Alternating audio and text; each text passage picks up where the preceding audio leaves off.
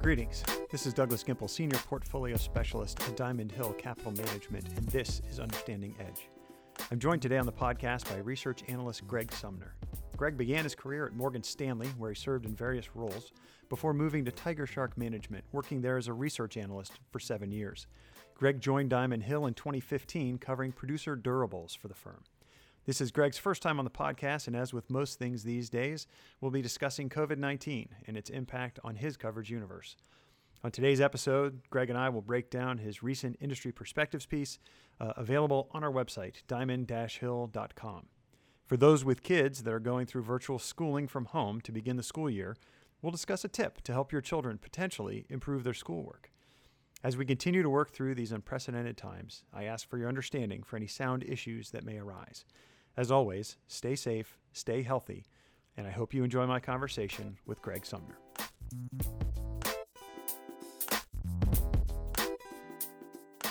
Greg, welcome to the podcast. Thanks for joining me today. Let's jump right into the questions. Your industry perspectives piece focuses on companies that can benefit from some of the changes that we're seeing emerge due to the coronavirus. Prior to the emergence of the pandemic, any discussion around air quality was focused on a broader kind of wellness trend associated with cutting-edge smart buildings. Let's talk a bit about the background on better air quality for buildings as a trend and how something considered as, quote, nice to have, but not viewed as a need to have, shifted dramatically on the heels of the global pandemic.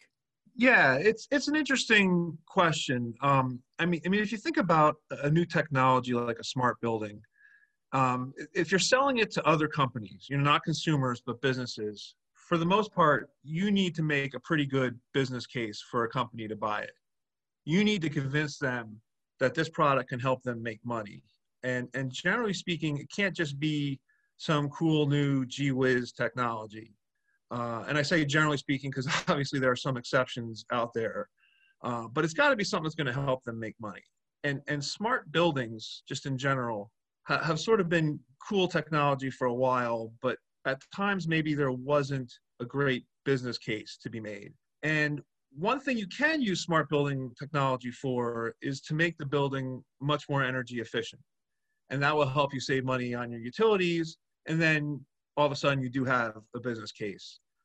So there was some adoption there. It wasn't exactly taking off though, because there's some issue with the incentives. Often the person or the company who's paying for the building upgrades doesn't get the benefits. And also the utility bill is a pretty small fraction of a company's expenses. There's a rule of thumb for a company that for every 1 square foot of office space you have, you spend about $3 per year on your utilities, about $30 per year in rent, and $300 per year in the people that are going to be in that office. So it doesn't move the needle too dramatically, but the savings from this sort of green stuff is very obvious and it's quantifiable. It can essentially be guaranteed. And so you would get adoption from that. And then what happened is society as a whole, and big companies in particular, really started to care about the environment and the ESG movement. And shareholders of these big companies wanted them to be environmentally conscious. And you have these various organizations out there certifying buildings based on how green they are. And big companies started to seek out this certification to prove they care, and they were more eager to occupy a certified building. And there's studies that show that everything else equal, you can charge more rent for one of these buildings if it has a certification. So now you've got a very strong business case, right? You're saving money on your utilities. You're making your shareholders happy. It's probably helping your stock a little bit. So the green element of smart buildings really started to kind of take off, at least in certain, markets. But there's this whole other potential killer app for smart buildings, and that's the indoor air quality and the wellness aspect to it. And there are very real benefits to all of these wellness, solutions. Studies have shown that better air quality leads to less absenteeism. Studies show that students do better on standardized tests when they have better air quality. So this is something that companies really should want. But unfortunately, it's much harder to quantify the benefits of this wellness movement than it is with the energy saving movement, right? Because, you going green, you see it in your energy use, you see it in your utility bill. These other benefits you don't see, as concretely. So it's been much tougher for the smart building companies out there to make the business case that you need to adopt these wellness initiatives. They were gaining some traction, pre-COVID in their efforts to sell this. For example, LEED certification is one of the big sort of certification for buildings of green, but it's evolved over time, and now it includes wellness in its formula. So you can be a little less energy efficient if you have better indoor air quality. So that helped. But, a lot of these wellness programs involve bringing in fresher air, and that uses energy, and that makes you less green. So there's been this sort of friction between the two sort of main use cases for smart buildings. And if you think about it, wellness, it's really an important issue. I mean, we spend 90% of our time indoors, right? The whole green movement to use less energy so there's less pollution outside, that's great. But if we're breathing dirty, recycled air when we're inside, which is 90% of the time, it's self-defeating. And also, the energy conservation can help you with that $3 per square foot. But this wellness, this can help you improve the return you're getting on the $300 per square foot you're spending on your people. So it makes a ton of sense to invest in these solutions. But unfortunately, it's just been hard to prove the benefits to the companies who would be buying it historically. Of course, that's all changed now with COVID, right? All the tools and techniques that smart building companies were using to promote the wellness initiative can now be used to fight COVID. And there's a very compelling business case now to adopt these tools. I would argue employees aren't going to want to go back into an office unless this stuff is installed. Consumers aren't going to want to go into a mall or a restaurant unless these things are there. To be clear, this is not a miracle cure, but I do believe it will make people more comfortable, about going inside buildings. And if it can do that, building owners and the tenants, they're all going to want these things installed in their buildings. So I think we've kind of reached a tipping point with the, sort of demand for wellness products and services for buildings going forward. So as you were talking, I was making a note to myself to go change my filters immediately because my kids are studying from home. So I want to make sure Yes. I amp up their ability to do well. Yeah. No, I actually had the same thing, and I went around opening windows and changing filters, and I did all that myself. So note to listeners, that's something that you should take a look at.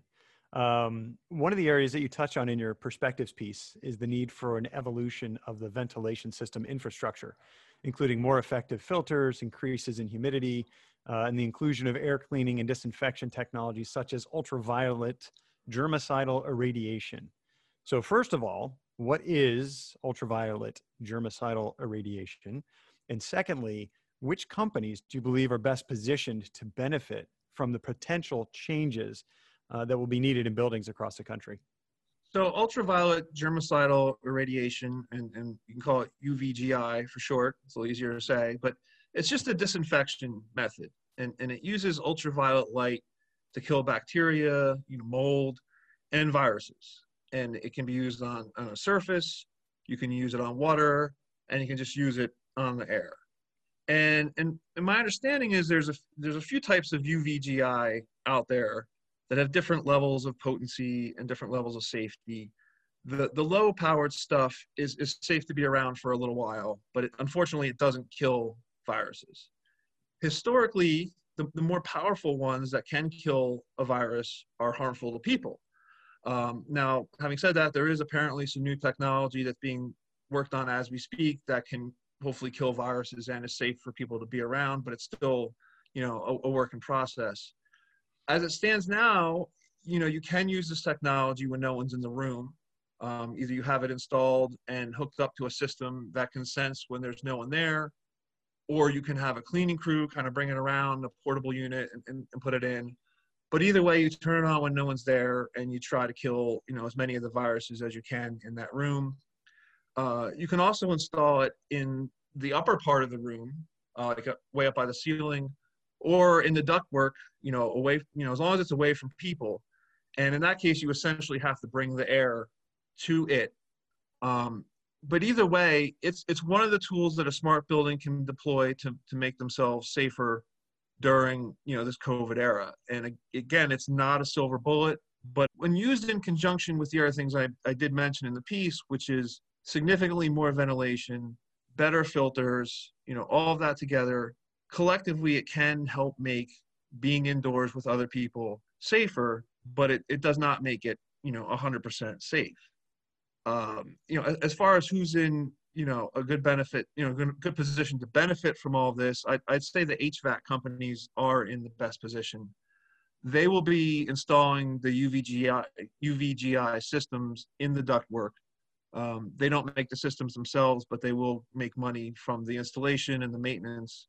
They'll also be upgrading the HVAC systems to, provide the increased ventilation rates you need to get the fresh air in, and also offset the denser filters that are going to be installed. And customers will have to pick, more powerful HVAC systems. They'll have an incentive to upgrade to the most energy efficient systems to sort of help offset some of the costs that all this is going to incur. Within HVAC, I think Johnson Controls is probably the best position. They have a very strong presence in commercial HVAC equipment. They have a big network of service technicians who do installation and do maintenance.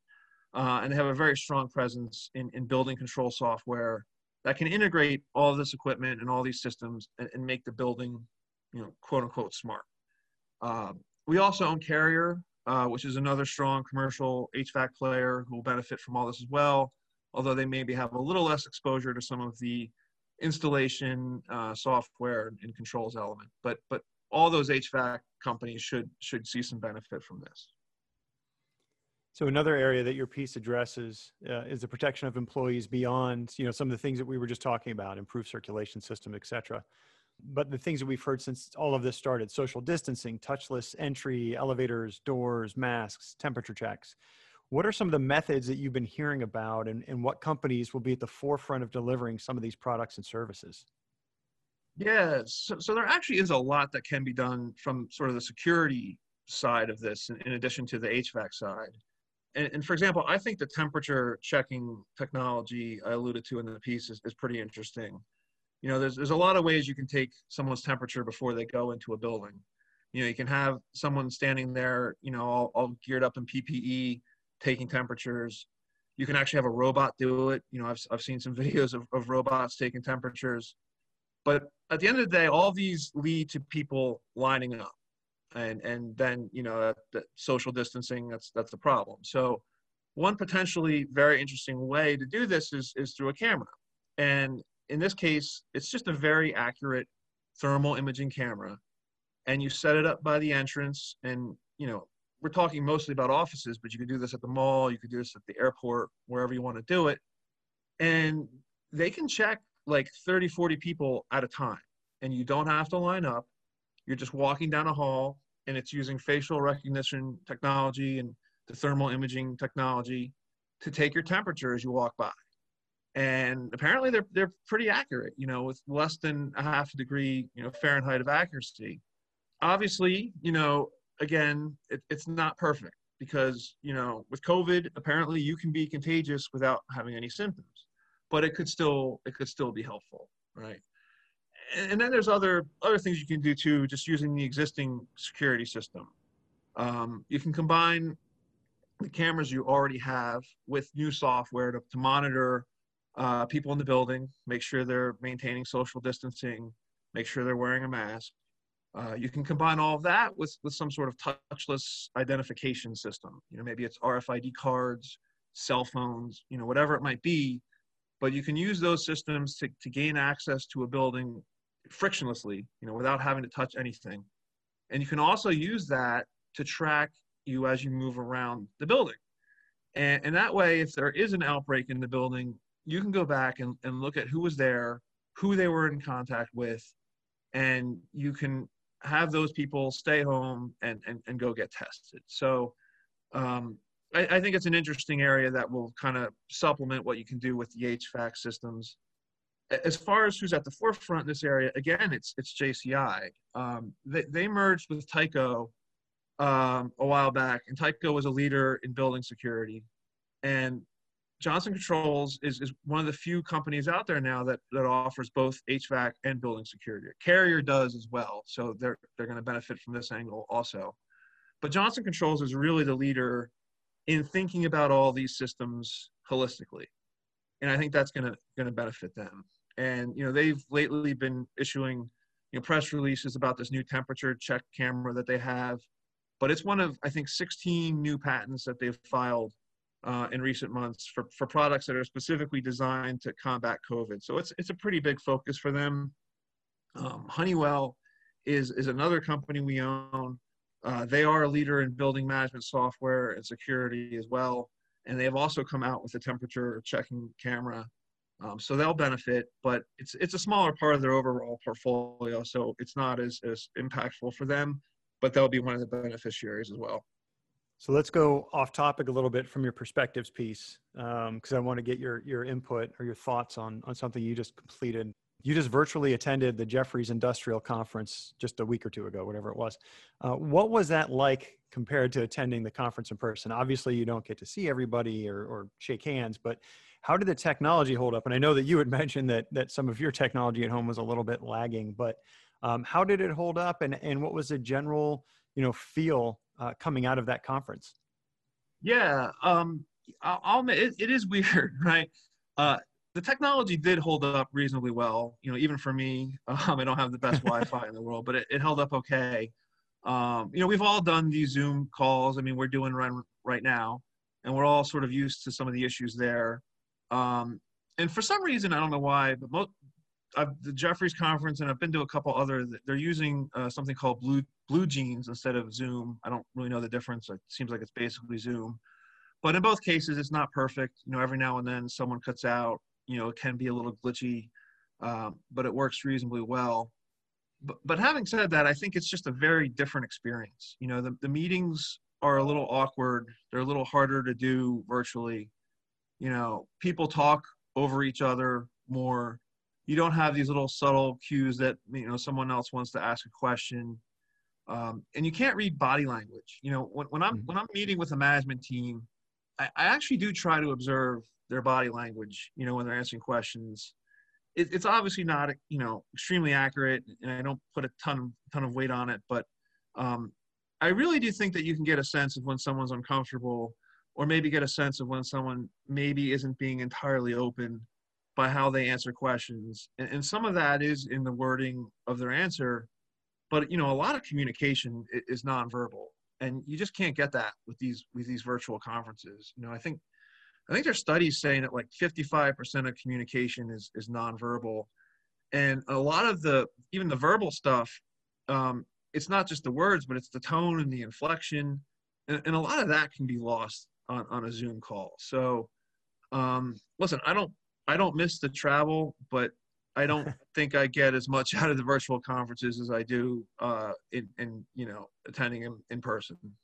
So Greg, for your last question, I'm going to open it up a little bit and talk a little bit of politics, but not a ton. But as a country, everyone knows we've used up the CARES Act stimulus package. And as of the publication of this podcast, we're still waiting to see if the politicians are going to be able to funnel additional money to keep the U.S. economy going, during this uncertain time.